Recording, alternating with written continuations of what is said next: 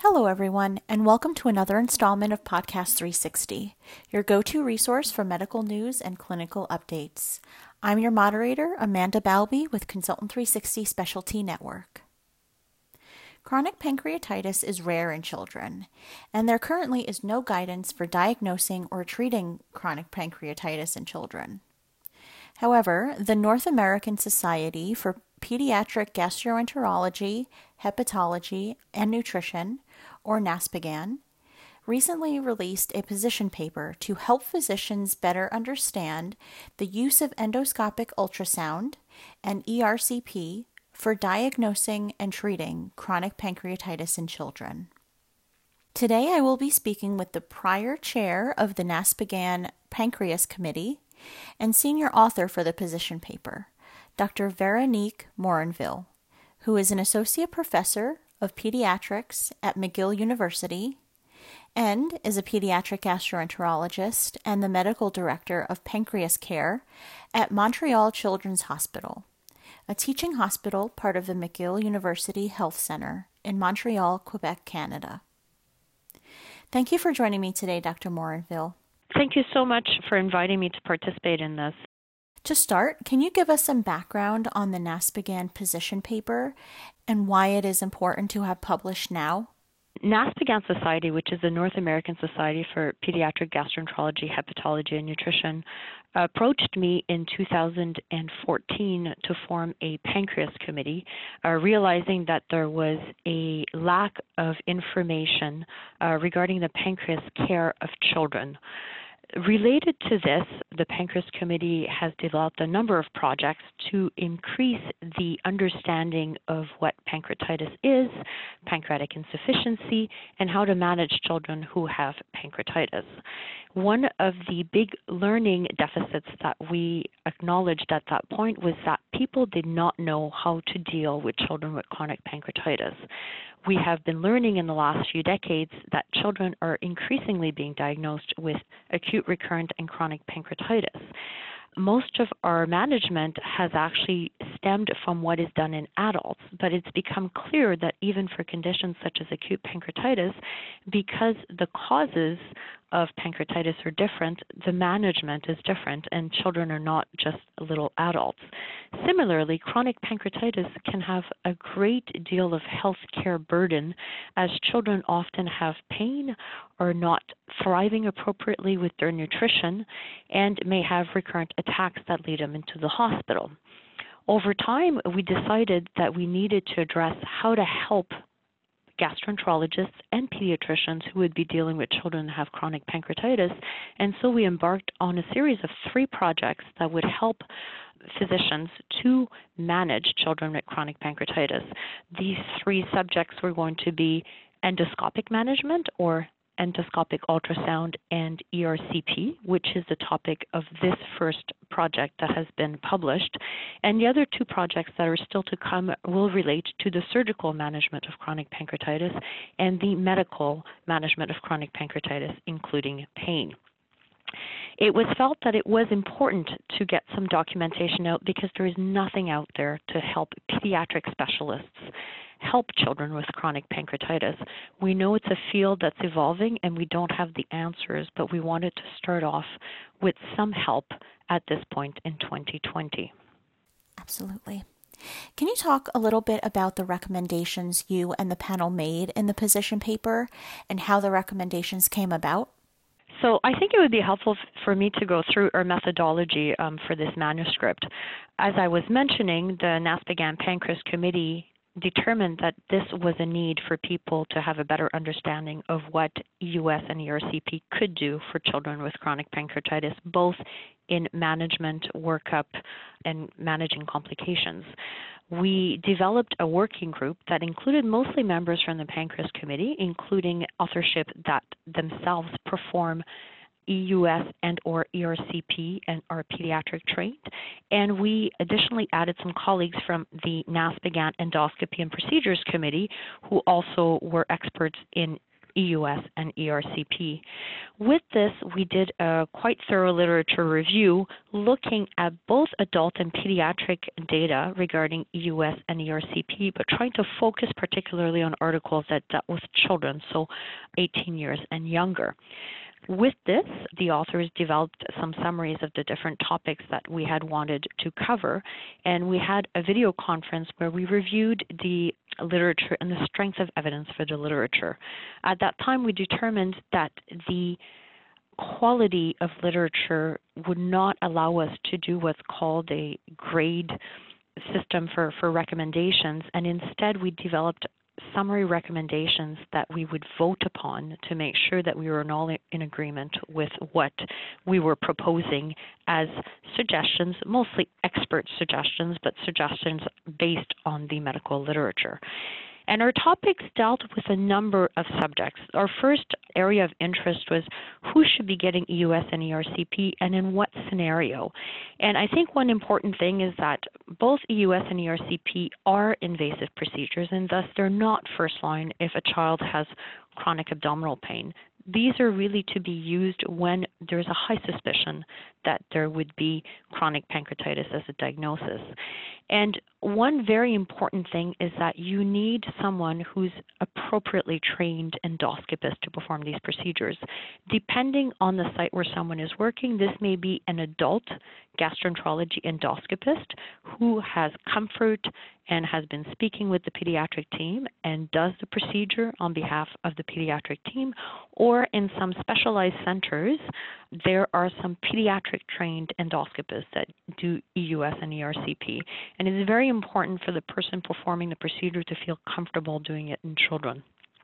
The second part that we wanted to review is how small can children have these procedures done? And I think that's one of the stumbling blocks, is that people do not realize that even younger children could probably undergo these procedures. With the review of the literature, we set out that ERCP typically can be performed in children who are greater than 10 kilograms using the typical equipment. If someone is smaller, you need more specialized equipment. And endoscopic ultrasound, EUS, needs a slightly larger size, actually, greater than 15 kilograms. And again, if someone is smaller, one might need to use alternative equipment that's not specifically designed for use in the gastrointestinal tract. The second part is, when should be using these procedures? Well, endoscopic ultrasound can be used in evaluating to see if someone would have chronic pancreatitis, especially if you're not getting an answer through a cross-sectional imaging, such as ultrasound or MRI, or less ideal CT scan because of radiation. So it can be utilized to make a diagnosis. By comparison, ERCP normally would not be recommended to be used to make a diagnosing because of the use of fluoroscopy, and it is more invasive, and I will get into the fact of potential adverse events with it. The very important thing is actually the criteria to make a diagnosis of chronic pancreatitis to this day in 2020 are adult-based. So typically for endoscopic ultrasound, adults will resort to what are called the Rosemont criteria or conventional criteria, but these are adult-based, and I think that's important to realize that there may be limitations due to this. Similarly, ERCP criteria are also adult-based, so someone has to be wary of the fact that maybe not all criteria are readily usable in children. With respect to what can be done once someone has chronic pancreatitis and that there may be a complication, one of the uses of endoscopic ultrasound is to assess fluid collections that can happen in chronic pancreatitis, and there may be some interventions that can be made to try to drain these fluid collections. And actually, it's more preferable to consider a non-invasive means such as EUS before considering a surgery, for example, which would be a lot more of an open and invasive procedure. Similarly, ERCP, although it's not used for diagnosis of CP, it can be used if someone believes there will be a need for endotherapy. ERCP can be very useful to manage ductal strictures and stones that would be found within the pancreatic duct. And it can be used with fluid collections if somehow endoscopic ultrasound would not be possible, suboptimal, or it's not seem to be sufficient or in conjunction. So both EUS and ERCP can be useful measures to manage complications before one would consider an open, more invasive surgery. Both procedures are used in children, and it's important to know that both procedures have certain risks. One would certainly consider endoscopic ultrasound the lesser risky procedure, and the rate of complications is probably likely to doing an esophagogastroduodenoscopy in adults. There's not enough data to clearly state what it is in children, but it's felt to be similar. But one should definitely have a good discussion with families before a procedure like this should be done, because indeed it's not something that's done that frequently in children. Endoscopic retrograde cholangiopancreatography, ERCP, has actually a higher complication rate than endoscopic ultrasounds, and the risks are including perforation, bleeding, infections, radiation exposures. One could have allergic reactions to the contrast. One can have post-ERCP pancreatitis, and one might need several procedures. So it's important, again, to have a good discussion with families to make sure that they understand why the procedure is being proposed, the potential benefits and potential adverse events, and what could happen if the procedure is successful or not, and how it lies in the scheme of the management plan for that child. And so with these themes, we hope that people will better understand what EUS and ERCP can and cannot do in the realm of both diagnosing and managing chronic pancreatitis in children. Absolutely. As you mentioned before, knowledge and use of endoscopic ultrasound and ERCP is limited among pediatric gastroenterologists. What implications or challenges might practitioners face when trying to use the recommendations outlined in the position paper? Yes, so thank you. And firstly, I'd like to stress we're not able to call this a guideline because there's little literature from which we can derive a recommendation. So this is one of the reasons why we're calling it a position paper. But along the pathway of developing evidence in medicine, we need to start somewhere. And we strongly felt that it was important to have a starting point, even if it was mostly expert-based rather than a guideline at this point. I think the biggest difficulty for most providers is twofold. One is they don't really understand what chronic pancreatitis is in children.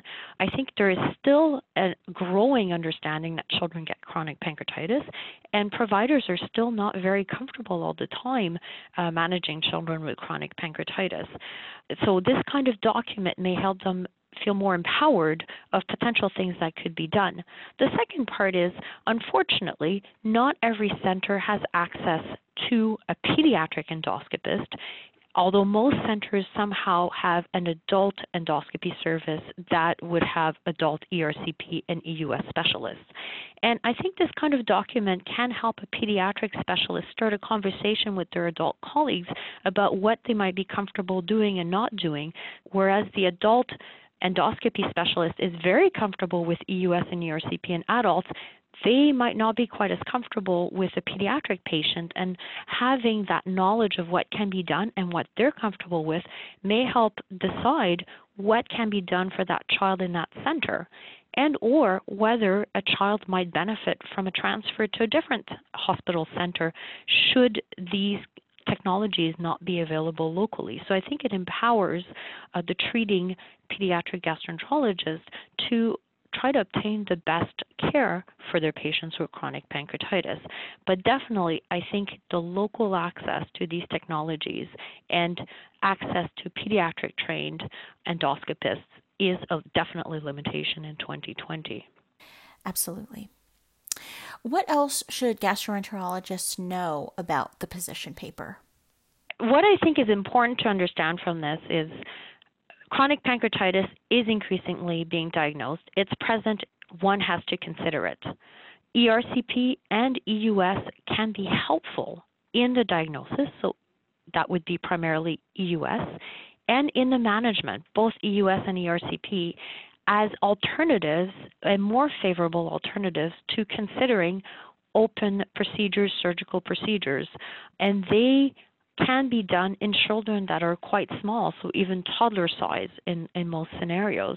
And I think that's important to understand, that these technologies can be used in small children. And I think that's been something that many specialists, even pediatric specialists, are not quite comfortable understanding. Now, I do think it's a starting block. I think having publications like these will help people feel more empowered to have these procedures done in their pediatric patients, which will obviously, hopefully, generate more literature so that subsequently down the road, we could relook at the literature and maybe come up with even evidence-based guidelines that would really be with a pediatric focus with respect to publications with use in children. So I think these kinds of documents help improve the care of children. This is meant, as I was mentioning at the beginning, as one of 3 parts to help with children's management that have chronic pancreatitis. I think it's an important first step.